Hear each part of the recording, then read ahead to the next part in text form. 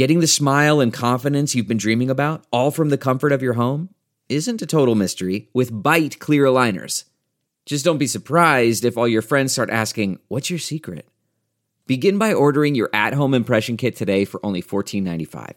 Byte clear aligners are doctor-directed and delivered to your door. Treatment costs thousands less than braces, plus they offer flexible financing, accept eligible insurance, and you can pay with your HSA FSA. Get 80% off your impression kit when you use code WONDERY at Byte.com. That's BYTE.com. Start your confidence journey today with Byte. That's not just the sound of that first sip of Morning Joe. It's the sound of someone shopping for a car on Carvana from the comfort of home. That's a good blend. It's time to take it easy, like answering some easy questions to get pre-qualified for a car in minutes. Talk about starting the morning right. Just like customizing your terms so your car fits your budget. Visit Carvana.com or download the app to experience car shopping the way it should be. Convenient, comfortable. Don't touch that dial. You're tuned in to the Dread Podcast Network. Welcome to Development Hell.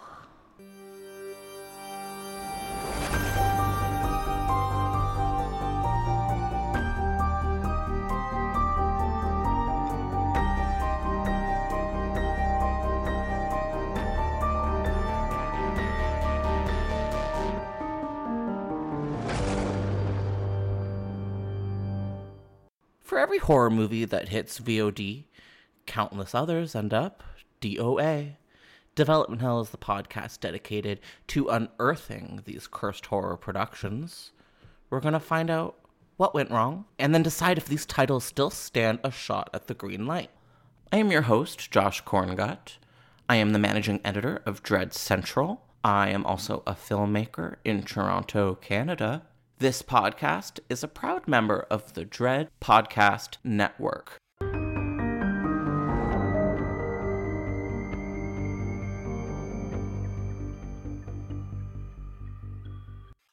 Hi, everybody, and welcome back to a brand new episode of Development Hell.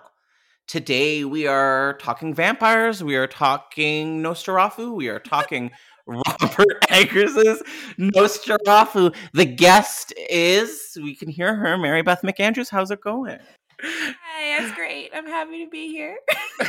Mary Beth has been here a couple times before. She is the Dread Central editor-in-chief, my boss. Mary Beth, how's it going? Can you reintroduce yourself for the Development Hell audience?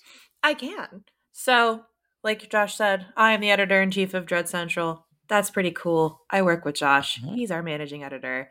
I have been writing about horror for a long time, and I love it very much. And I really love vampires. And I'm very excited to talk about this because it's vampires and German Expressionism, and it's going to be really cool. Yeah, it's going to be a fun one. I had never seen Nosferatu before. I have never seen Nosferatu before today. Had you ever seen it before? Yeah, but a long time ago, so I remembered nothing. Okay, so we've been refreshed, and I'm excited to jump into it. Today, we're going to discuss a couple of things. We're going to hit up Nosferatu, the 1922 film. Ooh, we're going to talk about Dracula, the novel, but probably not. Maybe Mary Beth is going to talk to us about German Expressionism. I think I want to get into a little bit about the Nosferatu. I cannot say. I'm never going to be able to say the title of this movie. It's so incredible. Just stop judging me, okay? Until you judge yourself. Glass House. I do that every day. Yeah. Off to a banger start. This is going good. I'm so sad for tomorrow Josh editing this. Hi, Josh. The Nosferatu cinematic legacy. What does that mean? I want to talk a little bit about Robert Eggers, not because I know much about him, but because I want to learn from you, Mary Beth. Yes. Yeah. And then last but not least, we're going to get real deep into the Robert Eggers Nosferatu remake that has yet to see the light of day. Would it be cool if I gave a little seminar on the original Nosferatu film? Please, I would absolutely love a little seminar about this movie. Well, Nosferatu, A Symphony of Horror, was a 1922 silent German expressionist horror film directed by F.W. Murnau. It was also starring Mr. Max Schreck as Count Orlok, a vampire. We have the wife character played by Greta Schroeder, and the estate agent played by Gustav von Wagenheim. That sounds right. That sounds right. So this was a film produced by Prana Film and was a very unauthorized, very unofficial adaptation of Bram Stoker's Dracula. It was a ballsy, just complete ripoff, complete hijack. I guess I respect that, but they did get their comeuppance a little bit down the road. So because it was such an illegal crime, they had to change some of the character names from the Dracula book. So they, instead of Count Dracula, we've got Count Orlok. Okay, but I will say Orlok is a really good name. I was thinking it could be a good drag name would be Count Horlock. What do you think of that? God. That came to me earlier today. I love that. And you always have to kind of commit to the aesthetic, but why wouldn't you want to anyways? Oh, I already have. Oh man. You can also use it for any kind of burlesque performance if you want it. I was going to say, I love doing you. sexy horror burlesque, so I might have to steal that. Oh my god, I would love for you to do Count Horlock. I won't even sue you like the Stoker Estate sued this film. So yeah, as I was saying, the Stoker Estate absolutely sued this adaptation, and due to a court ruling, basically all or a whole bunch of copies of this film were completely destroyed. Jesus Christ. Yeah, so it was almost eradicated from cinema history. Luckily, a few copies ended up surviving, and the film came to be regarded as a true masterpiece. That's what a wild history. I know. They're just like, we don't care. We're just going to steal it. Maybe no one will notice. The internet doesn't exist yet, right? How will anyone ever know? They found out. Have you ever read the book? Wild. Yeah, I've read Dracula. Have you? Oh, yes. I have. It's a spooky affair. I love Dracula 2, the sequel. No, just kidding. And it's my favorite Universal monster movie. It's so, I find it scary. Yeah. Can I go on a mini tangent about Dracula as found footage? Ready. Are you ready for this? Yes, we're prepared. Okay. So Dracula is an epistolary novel, which means it is told through a series of letters. It's not written like a normal narrative book. It's written through a series of letters where, Mina Harker and Jonathan are corresponding about what's going on in their lives. And the epistolary novel is a precursor to found footage because, again, you're reading documents, discovered documents compiled into a volume. So it's like you're rewatching events unfold in front of you, like in a found footage movie. So I just think it's really cool that we had a version of this kind of like voyeuristic peeking into some like people's lives in horror before there was even the kind of the subgenre in film. That's super cool. I never put two and two together, but so not Salem's Lot by Stephen King, but he wrote a short story in the same sort of universe as Salem's Lot. I think it was a prequel called Jerusalem's Lot was the name of the short story. Night Shift, I think. Yes, and it does exactly what you're talking about. I believe it's all through letters, and that's cool. And I think they made it into a TV show last year called Chapelwaite. Did you watch it? Oh, I didn't watch it, but yes, I remember it. Adrian Brody. Yes. I'm okay with him. I'm very okay with him. I think he's hot. I think he's so hot. Do you think I could like give a little bit of a spiel about what Nosferatu the film was about? Oh yeah, sorry, I didn't mean to interrupt. I just wanted to. No, I'm glad that you did. Before, but we needed to get something interesting within all of this highbrow knowledge. 1838, in a fictional German town, where this character by the name of Thomas Hutter is sent to Transylvania by his employer to visit a client by the name of Count Orlok, who plans to buy this home across from Hutter's own house.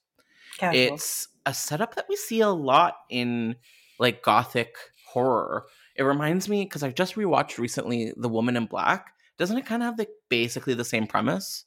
Are you familiar with that one? No, I don't think it does, though. Well, kind of like a shared trope of like young city gentlemen getting sent off to the spooky... okay. Oh, 100%. It's always like this guy who is like a step above sick Victorian child. And he's always like about to be married to the woman of his dreams who's like kind of out of his league. And he's hot though. I feel like he's always so hot. Hutter's hot in this movie. Did you feel that way? I thought he was cute. Listen, luscious eyeballs, luscious hair, beautiful man. And there was another beautiful man cast eventually in the Robert Eggers remake. And we're going to have to get to that eventually because Because it's a casting choice that I find especially bizarre for Eggers. But we'll get there. We'll get there. Yes. Calm down. Yeah, so basically Hutter goes out to Transylvania, goes to the spooky castle on a hill. There's a scary guy with like big eyeballs and a scary nose and scary fingers. And he's like, I guess I'll sleep here. And then, of course, the guy with the scariness like bites him in the night and is like, oops, I'm a vampire. For some reason, they get on a boat together and they go back home. And then the spooky man that may be an allegory for Jewish people, we'll get there, bites his wife, then explodes because of sunshine. And then everything's okay. Was that accurate? Yeah. I think that was accurate. That was accurate. I felt good about it. There was a remake. Are you familiar with this in 1979? Did you know about this? The Werner Herzog one. Yes. And the poster art for this 1979 remake, also a German film, as you said, by Herzog, that's the art that I kind of always had imprinted in my mind.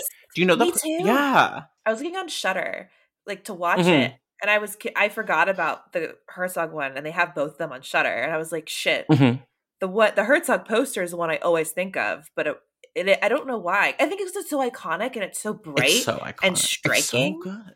Oh, it's so striking, good. and it looks like it could be from 1922. Yeah. So I think we grew up our whole lives maybe assuming that was a poster for the 1922 film. Absolutely, it is not. Do you mind if I jump into German Expressionism for a would second? love if you would. Cool. So German Expressionism is a obviously German artistic movement that took place like before between World War I and World War II. So it started in like the 1920s, and it was like a reaction to like uprising fascism and a way of rejecting societal norms and kind of no longer portraying things with realism, but taking the world and warping it into something uncanny and strange. So, if you've ever seen The Cabinet of Dr. Caligari, which is another classic German expressionist film, that's very much that, with like all the buildings are in weird perspectives and look very sharp, and there's a lot of like very dark under eye makeup to like really emphasize eyes and like kind of play into the horror.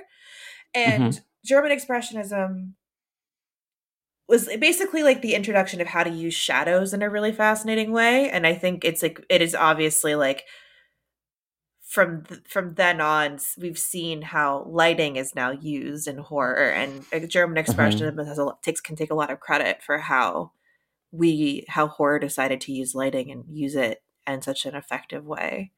Very cool. Yeah. It's and like really kind cool. of forced perspective for like really weird narrow alleys and just like messing with your brain in a kind of gothic way. Do you remember when you first encountered German expressionism?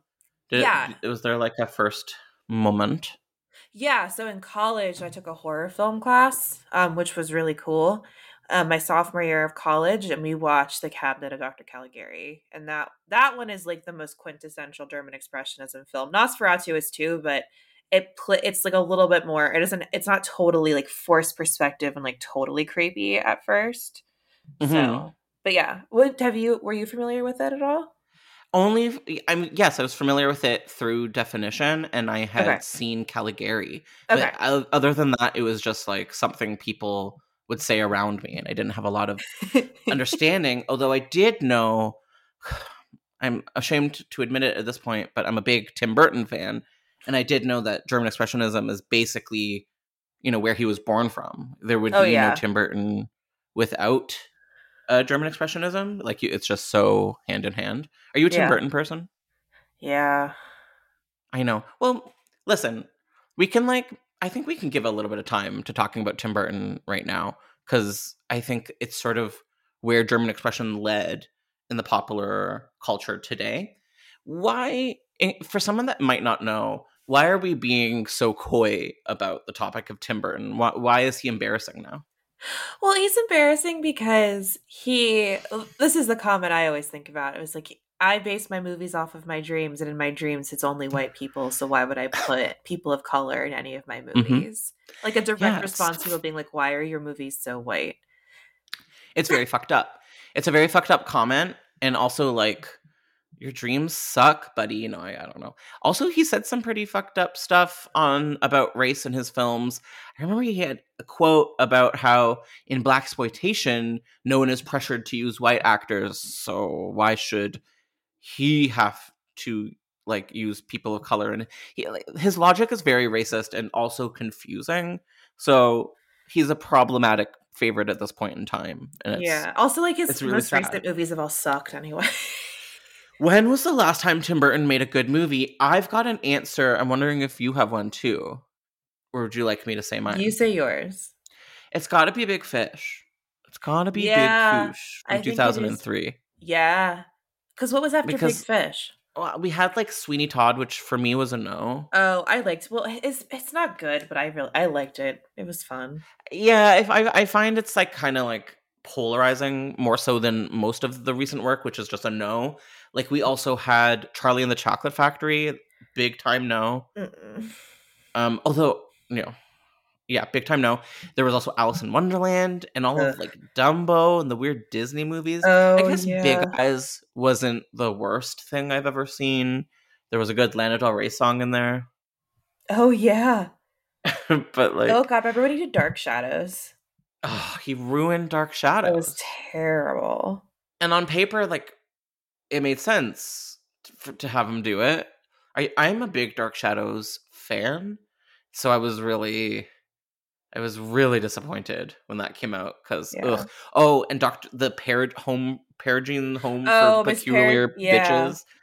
That was not for me. Eva Green is so fucking hot too, and that movie ruined it. But is she interesting? Because like I can't think of a single movie where I was really taken from her. Yeah. Oh my god! What's a movie that she's interesting in? Well, she's incredible in Penny Dreadful, that horror series on Showtime. She's the main character. Oh, I'm obsessed. And like Josh Hartnett is in it as like a sexy werewolf. It's just like it's a bisexual dream. Yeah, I mean that duo is a bisexual cornucopia right there. It is very beautiful. It is a bisexual cornucopia. That is exactly it. Oh my god, I should do a list for work about best bisexual pairings in horror movies. Anyway. Oh, I like that because honestly, you could just put anything you wanted to as long as you backed it up properly. Because it's vague enough that you could do anything. I like it. People really like it. They'll really understand it. I should probably cut this, but like now it's my mission to do more sex stuff. So that fits right into that for me. Oh my god. I'm so glad. I'm so excited. I love Yeah. Sexy horror is the shit. Okay, and speaking of sexy horror, Bram Stoker's Dracula. We've talked about this a million times, like one-on-one, but Bram Stoker's Dracula, the 1992 film by Francis Ford Coppola, is the sexiest movie and horror movie of all time. It's so sexy. I will defend that until the end of days. And everyone always complains about Keanu Reeves in that movie because I guess his accent is inconsistent or something. It's not good. But he's so sexy. He's so sexy. And he's the crazy foursome with the wives, and it's so weird. Yeah, and like that role is fluff. That role is twink fluff. So like honestly, at the end of the day, who cares? Let him be his twink. Oh my god, I saw on the internet a term that really repulsed me and I'd never heard before, which is twunk, which is like you know automatically what it stands for. Yes. Someone's called someone's dad a twunk. I forgot. It was really upsetting for me. Which I am not. I am twink. I'm twink floof. Anywho, yeah, I want to take 3 seconds to talk about Dracula as a thing because that adaptation, so incredible. Probably my favorite incarnation of Dracula. I agree. It's so good. Another personal favorite Dracula, I guess, moment or product out there. One of my favorite musicians of all time, Mr. Philip Glass, like kind of minimalist composer, I guess, did like rescored the Universal Dracula film, and then they re-released it with, oh my god, it is. If you're out there, and I know you are, find the Philip Glass Dracula score. It's gonna make you feel spooky, and it's gonna make you feel cute, and you're gonna be walking around and you're gonna think, like I'm spooky and I'm cute. Listen to it; it's really good. I love the vibe. I love being spooky and cute. Yeah, which you often are. You're often pairing the two. So. Thank you.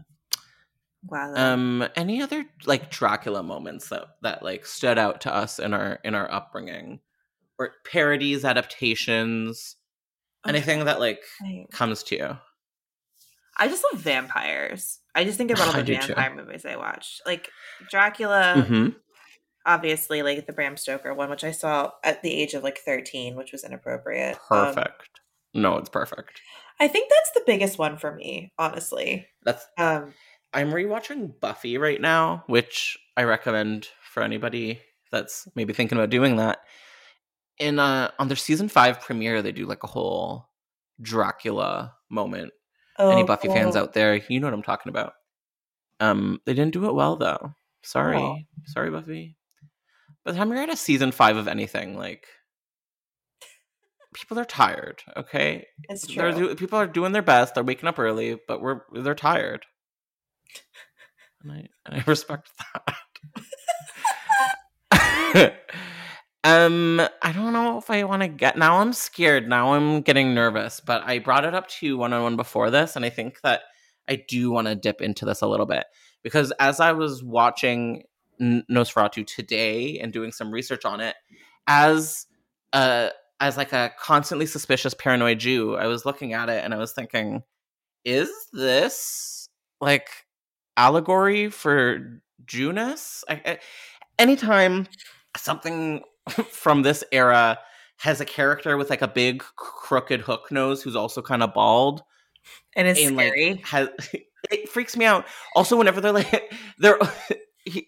half of his plot is he's like selling and buying property, which is like also a very I don't know, classically, right? Isn't it like he's like investing and stuff? And so I was like, is there some kind of weirdness with Judaism here? Because I don't know if the listeners know I am Jewish myself, so I always kind of have an ear to the ground when it comes to anti-Semitism. And it does seem like nothing is official, but there's a lot of speculation that Nosferatu, and also subsequently the novel Dracula, might be tackling the issue of the other and have possibly anti-Semitic undertones. So you're seeing this with the character's appearance. He's got long claw-like fingernails. He's got the hooked nose, large bald head. This is sort of what the stereotypes of the Jewish caricature were around this time. And so it's kind of hard to believe that it was completely separated from this. You said to me, though, that the director of this film is known to have not been a Nazi. Can you tell me a little bit more about that, or do you not have? And I can cut that out. No, I'm just a little bit like... It seemed like he had I think a couple of the actors he works with were Jewish, and he was said to be like friendly with Jews, and no, this is quotes, truly, and, like, no explicit, like when you... And this period is like very much in the beginning of World War One, of not World War One, but like the fascist rise in Germany and the Nazis, and so.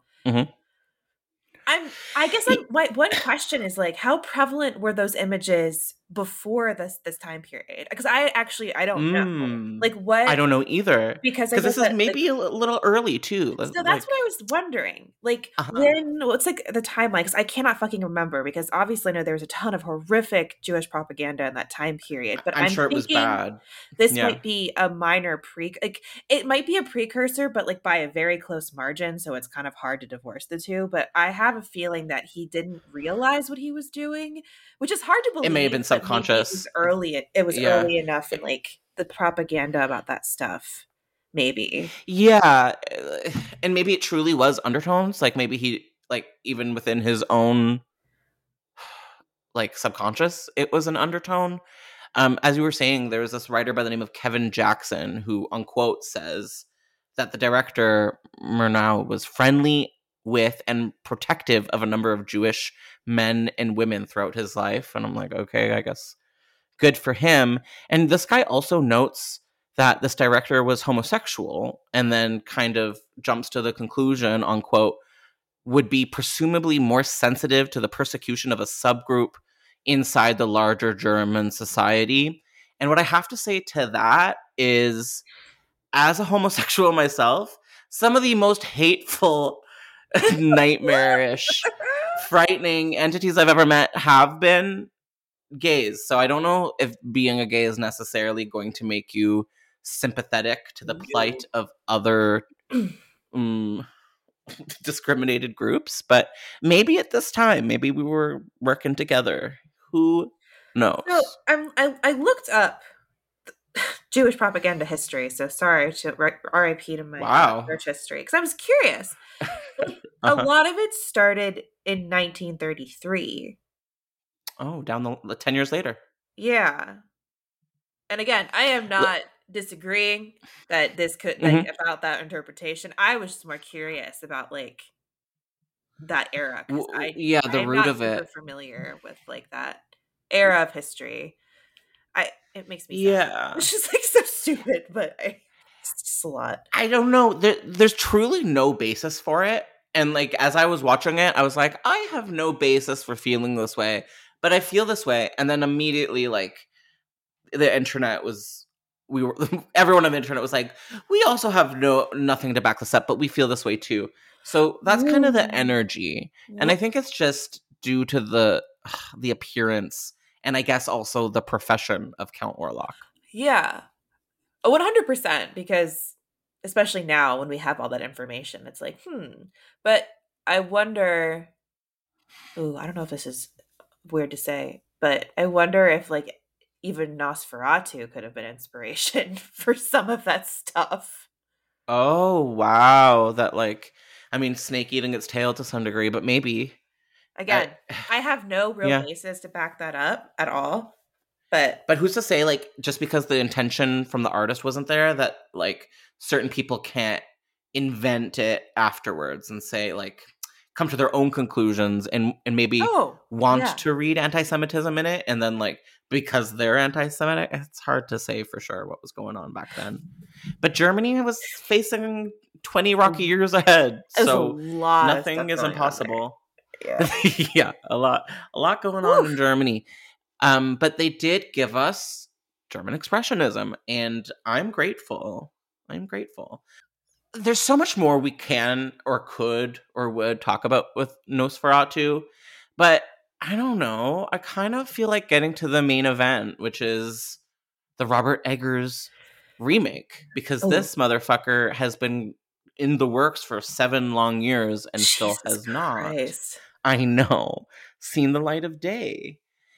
Before I pitched you this topic, I'm assuming you knew that Robert Eggers had his hat in the ring for a Nosferatu film? Yes. Oh, yes. How did you feel about that when you found out? How did that feel to you? I was really excited, actually. I feel like he is the person I'd want to make a Nosferatu movie, because the movies he has made are so like strike the tone of the time period so well, and he's so extensive with his research in terms of costuming and like language and the aesthetic, but it's also so full of dread. And Nosferatu is terrifying. Like a plague is just like wrecking people's lives and everything, and I really think he could do that modernized look at that. Okay, kind of... hold up. Who is Robert Eggers? Who is this girl? I don't know. I've never seen. Who is she? I've seen one Robert Eggers movie. So, oh my God. Yeah, who is Robert Eggers? I'd love to know. So Robert Eggers is one of these, like, he's in like the kind of same level as like Ari Aster, like the A24 like elevated horror boys that kind of burst into the scene in like 2016, 2017. With his when was The Witch? Hold on. The Witch, I think, was 2015, maybe even a little earlier. 2015. Okay, I have no sense of I have like literally no sense of time. Yeah. I just realized that today, because the very first mention of this Nosferatu remake was July 2015, and that was after The Witch had already come out, or was in the process of coming out. The Witch was 2015. Yeah, so long ago. I know, but that was his first movie that was like so fucking creepy, and it's set in the like 1700s America, so very I was gonna say the woods. The woods, yes, but a very crazy religious families cast out into the creepy woods and things go awry. And then we have the lighthouse, which is two men trapped in a lighthouse are kind of gay together. A lot of farting. Aww. And it's again like 4:3 aspect ratio, black and white, period. Do they like ever kiss or anything? Like, do we get anything? Almost. Like, they like have a lot of like very tender moments where they embrace together. Okay. And dance. Would I like it? You know me better than anyone at this point. Would I like the lighthouse? I think you would appreciate it. I don't know if you would love it. Okay. I liked The Witch. Like, solid B+ for Josh. Then you're not going to like the lighthouse. Oh, interesting. I don't think. I don't know. I like the lighthouse, but I love The Witch better. But then he also just did The Northman that just came out a couple weeks ago, which is, again, another period-specific movie, Vikings, but this is by Focus Features, and it had a huge budget, like bigger than he's had before. Mm-hmm. Bigger than he's had before. And it's really good. It's like a Viking revenge epic that it's just, mwah, chef's kiss. I would say that's a good summation of Mr. Eggers. I always get his name wrong. I always call him David Eggers. And I call him Roger. I'm probably... So. Yeah, you do. We always call him David or Roger Eggers at work, and it's always a mistake. No. We always joke that one day we're going to talk to him and we're going to fuck up his name. He's going to be like, what is wrong with you? No, we are. And I'm going to call it Nosferatu. I've never said Nosferatu right once in my life. You have a couple times. I'm really proud of you, actually. It's so hard. I'm proud. What did I had some good fake ones for it. What was like? What was the one I used? No, it was like nose something poo. Hold on, let me find it. Yeah, please find it. It was my finest work. I've never been such a talented. I'm vamping until she finds it. Maybe I'm overhyping it. Nose to ass foo. It's not as good, but it's better. It's really good. Nose to ass. Wait, say it again. Nose to ass foo. Oh no. I literally just turned my computer off. Can you still hear me? Oh my god, my screen is off. I have to put in my password. What if everything's bad? You're here. Hey, it's gonna be fine, actually. We're good. Everything's fine. Oh my god, I put my password wrong. I'm never gonna be okay. Okay, I'm back. Wow. I'm gonna keep that all in for authenticity, actually. I love it. This is the way. This is the reality of podcasting. It's just 90% panic. Yeah, 90% panic. And 10% gay. How was Bjork and how was Nicole Kidman? The only two reasons I'd want to go see The Northman. Okay, so Bjork is in it for all of 3 minutes, but she's incredible. Okay. She's incredible. The Lena Quigley of The Northman. Oh. Are you okay? Oh no, I killed Mary Beth. I was only one heartbeat away from the crown. It's the most incredible joke I've ever heard. Oh my god! Oh, that was so good. Thank you. Our audience don't even know why. I know. It's gonna like neuter the joke, but why is it funny? Because Lena Quigley is a queen who appears for 2 seconds in so many horror movies and like just gets a check for showing up for like literally 3 lines, and it's the best. I love that for her. It's incredible. I'm sure she doesn't show up. I'm sure she has a green screen in her garage, and I celebrate her more than I celebrate almost anyone else on this planet. I agree. I love it. Did you know about her like 1980s like sexy horror workout videos? No. Yeah, it was like post Jane Fonda, but like make it sexy and naked, I think, to some degree as well. Oh my god. Oh, what a queen. What a queen. We have to feature that. Yeah. We love you. Okay. Do you feel ready? Do you feel prepared? Do you feel stable enough to dip into Robert Eggers' remake of Nosferatu? Yes. So back in July of 2015, Deadline reported that Studio 8, never heard of it. What is Studio 8? Do you know what Studio 8 is? Nope. Okay, so in 2015, Deadline reports that Studio 8 and Eggers were on track to produce this remake of Nosferatu. At the time, Eggers had only produced The Witch, but it definitely, like, if I was a 2015 Hollywood producer and I saw The Witch, I'd be like, give him $5 million and let's make Nosferatu. Agreed. So, yeah, it was reported as early as 7 years ago. And according to the Deadline report, it was going to be a visceral adaptation of the 1922 silent film and bring back the horrific vampire of Eastern European folklore to the screen. We had Jay Van Hoy and Lars Knutsen Parts, and no, I'm going to say this all again. We had Jay Van Hoy and Lars Knutsen. No, okay.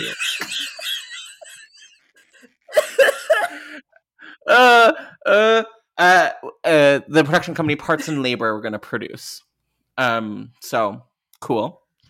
And then about a year later, okay, we can do this. We're so good.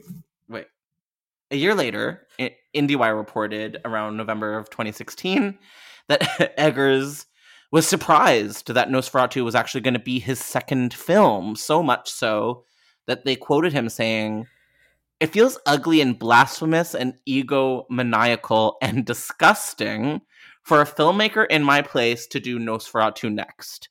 I was really planning on waiting a while, but that's how fate shook out." What? What is wrong with this man?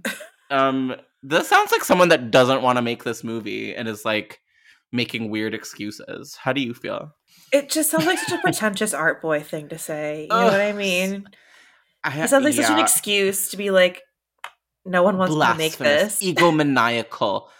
But he's truly a genius and has presented us some incredible movies. But he's a nerd. So, well, okay. Huge nerd. Like all of his movies are based on ridiculous amounts of research about the period and getting things like perfectly correct. And like, it's really impressive. Mm-hmm. And Big like time. only a giant nerd could do that. And I respect that. And he's probably like, just like, I have just poured so much shit into this movie. Yeah, and we're going to get there, but that seems to be the energy that like there's been a lot of blood, sweat, and tears put into this remake. Maya Robert And Eggers 7 years later, apologized. it doesn't seem really like it's on track to camera anytime soon. Yeah. So that was 2016. Fast forward to 2017, and Variety reports that The Witch star, Anya Taylor-Joy, fresh off of the movie Split at the time, was also going to star in the Nosferatu remake, but in an undisclosed role. How do we feel about this lady? I love her. She's incredible. She is gorgeous and she is so talented. I'm obsessed with her. Yeah, I'm obsessed with her too. She's just so alien, which is kind of what I'm looking for in my lady leads. Yes, I want like an Steve alien quality. It was funny. Steve and I saw The Northman and he was like, Anya Taylor-Joy looks like a fish. Oh yeah, I was like, she looks like a beautiful which I love that for fish. her. A beautiful mermaid. Oh, like Aquamarine Thunder Force 5000. Oh my god. Oh my god. But Although, yeah, pretty I amazing, forgot but she she has was to in be in the right Split. stuff. In what? I forgot she was in Split. Oh, in Split. She's great in Split to my memory. I did not like Split, but she was really good in it. I remember thinking Split was what Split was, I guess, whatever that may mean. Yeah, it was problematic and kind of weird and, let's face it, stupid, but I think I was entertained. What was your problem with Split? I really didn't like the end where it was like she gets saved because she went through horrific sexual abuse. Ooh, I don't remember that. Yeah. Ooh, Like she okay. survived because the character with DID was basically like, because you've seen trauma and terrible things, like I don't need to kill you or some crazy shit like that. And I was like, I don't like how that feels about like what being traumatized makes you into. I Okay, don't know. M. Night Shyamalan. It was just like Thanks. it didn't feel good. And this is why all of these legacy filmmakers absolutely should be required to hire a female or lady identified co-writer for all of their scripts. Correct. Guillermo del Toro does this, and I think it really helps. It certainly cannot hurt I think, at this point in time. I agree. So let these 100%. men continue to make movies, I guess, but like hire a lady to help them out. I'm here, guys. If you want any help, I'm happy to help. I have her email address, so just hit my DMs. Oh my god, I'm pimping you out. I love it. I'm sorry. No, I love that. You got to cut. So it seems like once a year we're getting these mysterious updates on this remake. In 2019, we get another one. Speaking to Den of Geek, we get another bizarro quote from Eggers, and this time he says, "Look, I spent so many years and so much time, just so much blood on it. It would be a real shame if it didn't happen." Eventually, he also adds, "But also, I don't know, maybe Nosferatu doesn't need to be made again, even though I've spent so much time on that." So this is the second time he's been quoted saying something along the lines of, like, I don't know if I'm supposed to be making this movie, or is it even appropriate for me to be making it? Yeah, it does kind of come across as excusey, though. Like, maybe he's just not feeling it, not feeling the fantasy. Or he's having a hard time getting a studio to feel the fantasy. Which is weird to me, because this is before the flop of The Northman. I kind of feel like that. Well, it's true. Like, this is when he was, really a golden child. Not to say that he's not anymore, but he's definitely. I'm guessing he's not, due to the nature of the beast. You know, you get in trouble if your film doesn't make money. Yeah. Oh, so sad. I also think, and we'll get to this more at the end, but the fact that his recent big budget action movie didn't perform the way that people were hoping it would, it may be the reason that he goes back to doing smaller A24 horror movies. Yeah. It may even be the reason that Nosferatu does get made in the long run, but we'll see. Yeah. So there was a lot of speculation about who Anya Taylor-Joy was going to be playing. If you had to guess, who do you think it was? Do you think there's a chance it was Nosferatu? Oh, I always thought it would be Mina. Or, yeah, she would be the lady. Absolutely. I do not see Eggers gender swapping the roles. Look, I love Eggers, but I don't think he's the person to do a gender swap Nosferatu. Like, I just don't. I mean, I'd be happy if he did. I wouldn't be, like, I think I'd be excited. I just don't see him doing it. No, I don't either. He seems kind of like, am I really off base by calling him a bit of a traditionalist? I was going to say the same thing, I think, a little bit. Yeah. So, just based on hearing him talk in interviews and his references and stuff, I think that I think he would want to go a little bit closer to old school. Which is, as you're saying, I think maybe okay for someone of his ilk. Speaking to IndieWire, he also said that this is the thing. I don't want to throw around titles because I was throwing around my titles last time. And then he insults Guillermo del Toro basically by saying something along the lines that Guillermo del Toro throws around titles for projects that he wants to make that don't end up getting made like all of the time, and he doesn't want to do that. Like, if he's going to announce a title, he actually wants it to be something that's going to get made. So shady. He calls him Saint Guillermo del Toro. Doesn't this feel shady? Yeah, Doesn't it's this feel shady. rude? What is your deal? Well, how dare you speak ill of my husband like that? Honestly, get his name out of your mouth. Do I have to cut that? No, I don't think you do. Okay, but seriously, don't talk ill about Guillermo del Toro. Also, if it wasn't for Guillermo del Toro, I wouldn't have 30 episodes of this podcast. Yeah. Like, we celebrate the fact that he does this. 100%, the king of development hell. Like, there's endless opportunities for episodes him, featuring him. Honestly, I do too. It also just proves even further that, like, he is me and I am him, and one day I will be him. You know what I mean? Yes. So I'm very excited for that for you.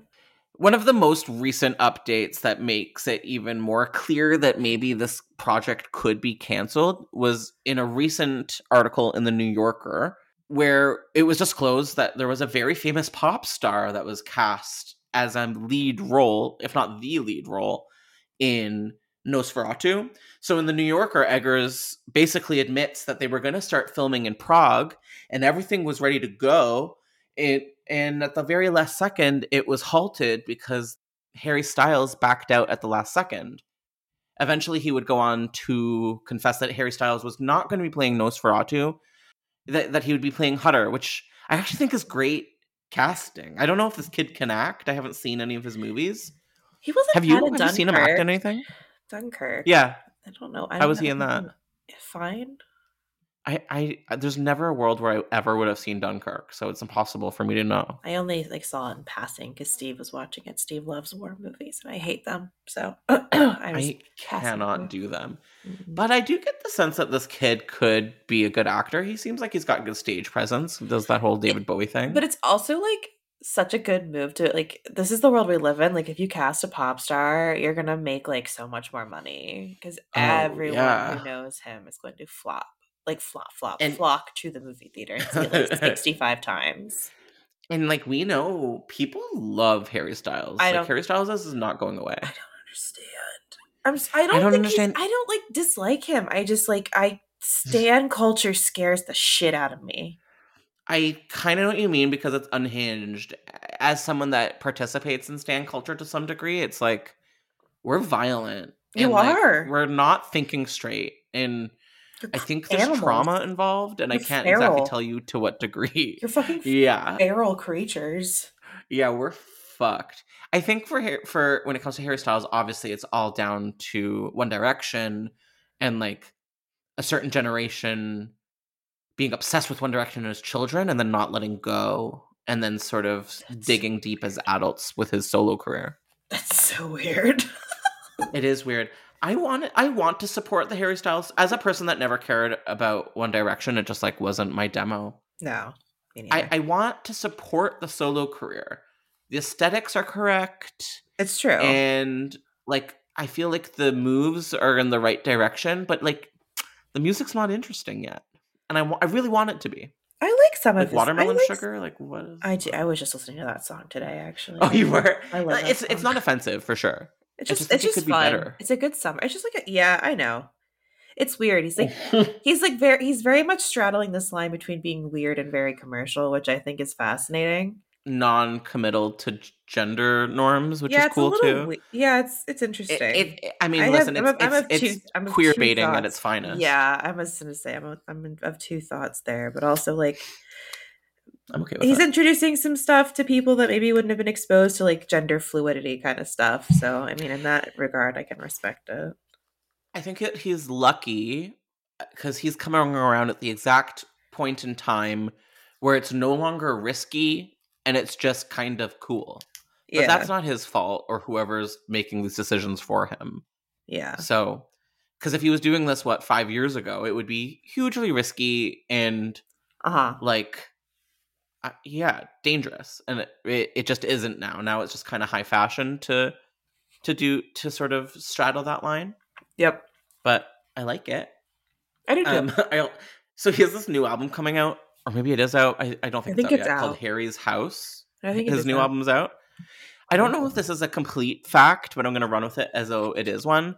One of his first major press moments for this new album was to be on the cover of a magazine, but instead of a music magazine, he was on the cover of Home and Garden to really push. I did see. You know what I mean? Yes, he's digging in the dirt and his feet are out. Yeah, it's it's to press the concept album element is kind of ironic and kind of an artsy move, and it makes me laugh. I'd be okay with him in this. I don't know. I'm not anti that casting. I don't think it was. I would be surprised if Eggers came to the table saying we have to cast Harry Styles or I'm out. That was a studio decision. It was a studio decision for sure. I respect. And it seems as though Harry stepping out of the picture. He says it was to do with his scheduling conflicts, but at the end of the day, when someone blames scheduling conflicts, do we ever really believe that? I don't really. It always kind of like it could be anything, really. Yeah, and Eggers isn't happy. Again, speaking with IndieWire, he's talking about how the film's fallen apart twice. He clarifies that Harry Styles was going to be Hutter and not Nosferatu. But he also starts wondering out loud if the ghost of Murnau is just telling him, stop it right now, like, you don't have the rights to make this movie. He's getting, like, kind of spiritual with it and thinking that maybe the ghosts of the original filmmakers are sort of just getting in his way. And I know it's not really what he means, but Cursed he's Films, right. Season 3. Cursed Films Season 3. I was actually thinking that this whole time, that like, could this be a Cursed Films episode? And I guess it could be. Why not, honey? Exactly. Honey Bear Wine Newt. Okay. Are we ready to conclude? Are we ready to go to conclusions territories? I am. I'm ready. Okay. Well, then the major question for you, and I think you know this because you've been here before, are we going to get to see the Eggers version or not? We get to decide ultimately if it's going to happen. Like, we're the bigwigs. We have the money, honey. Yeah. So we get to decide. So we have to be very careful with our answer. And I'm going to give this one to you. Is the Eggers version of Nosferatu ever going to happen? I think it is. I'm manifesting. I'm manifesting. You're manifesting this destiny? Yes, okay. I am.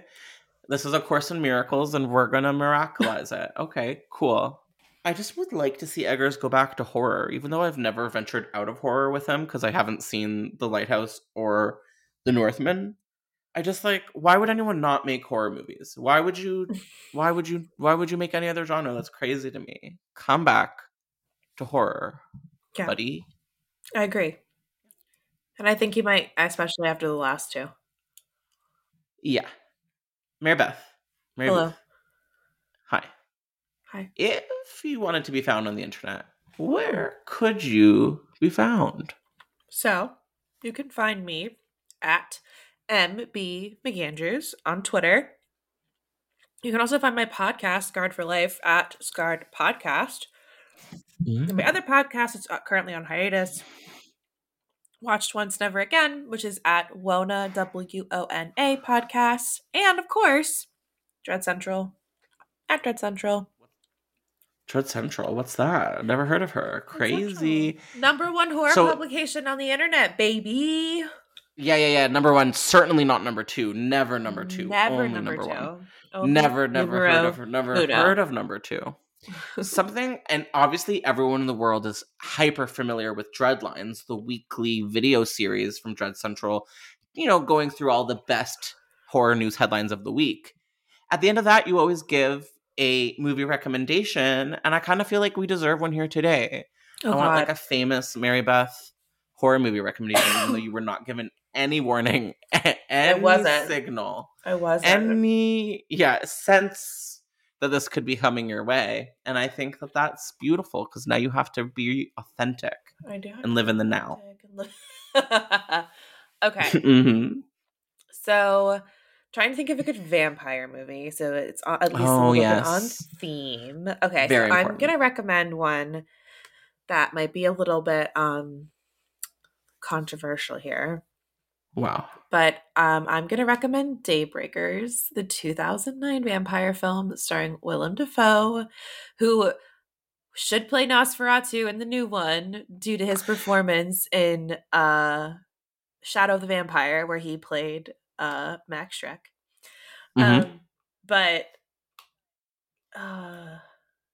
It's just like a really wild vampire movie that I am obsessed with. It's not like perfect, but it's really fun. And Ethan Hawke. I think I saw that one in theaters, and all I remember is that they do something different. That's all I can say. Is there something like outside of the box when it comes to Daybreakers, or does that mean anything to you? Yeah, so it takes place in like not necessarily post-apocalyptic, but a society where a disease spread and gave everyone vampirism. And so the world is now like exclusively vampires with like rogue humans living on the outskirts running from vampires because the vampires are running out of blood. Uh-oh. They're trying to make synthetic blood. And it's like not working, and then they find a cure, and it's wild. Cool. I should revisit that one because I think I saw it in theaters and never again since.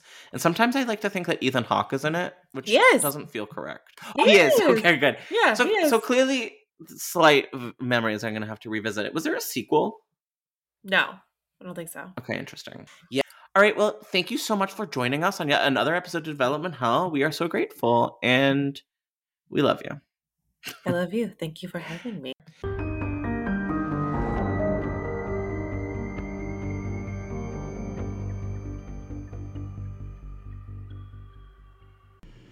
Thank you so much for listening to Development Hell.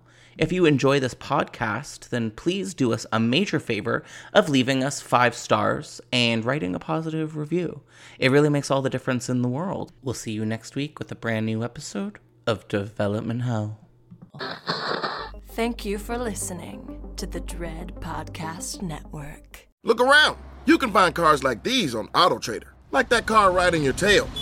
Or if you're tailgating right now, all those cars doubling as kitchens and living rooms are on AutoTrader too. Are you working out and listening to this ad at the same time? Well, multitasking pro, cars like the ones in the gym parking lot are for sale on AutoTrader. New cars, used cars, electric cars, maybe even flying cars. Okay, no flying cars, but as soon as they get invented, they'll be on AutoTrader. Just you wait. AutoTrader.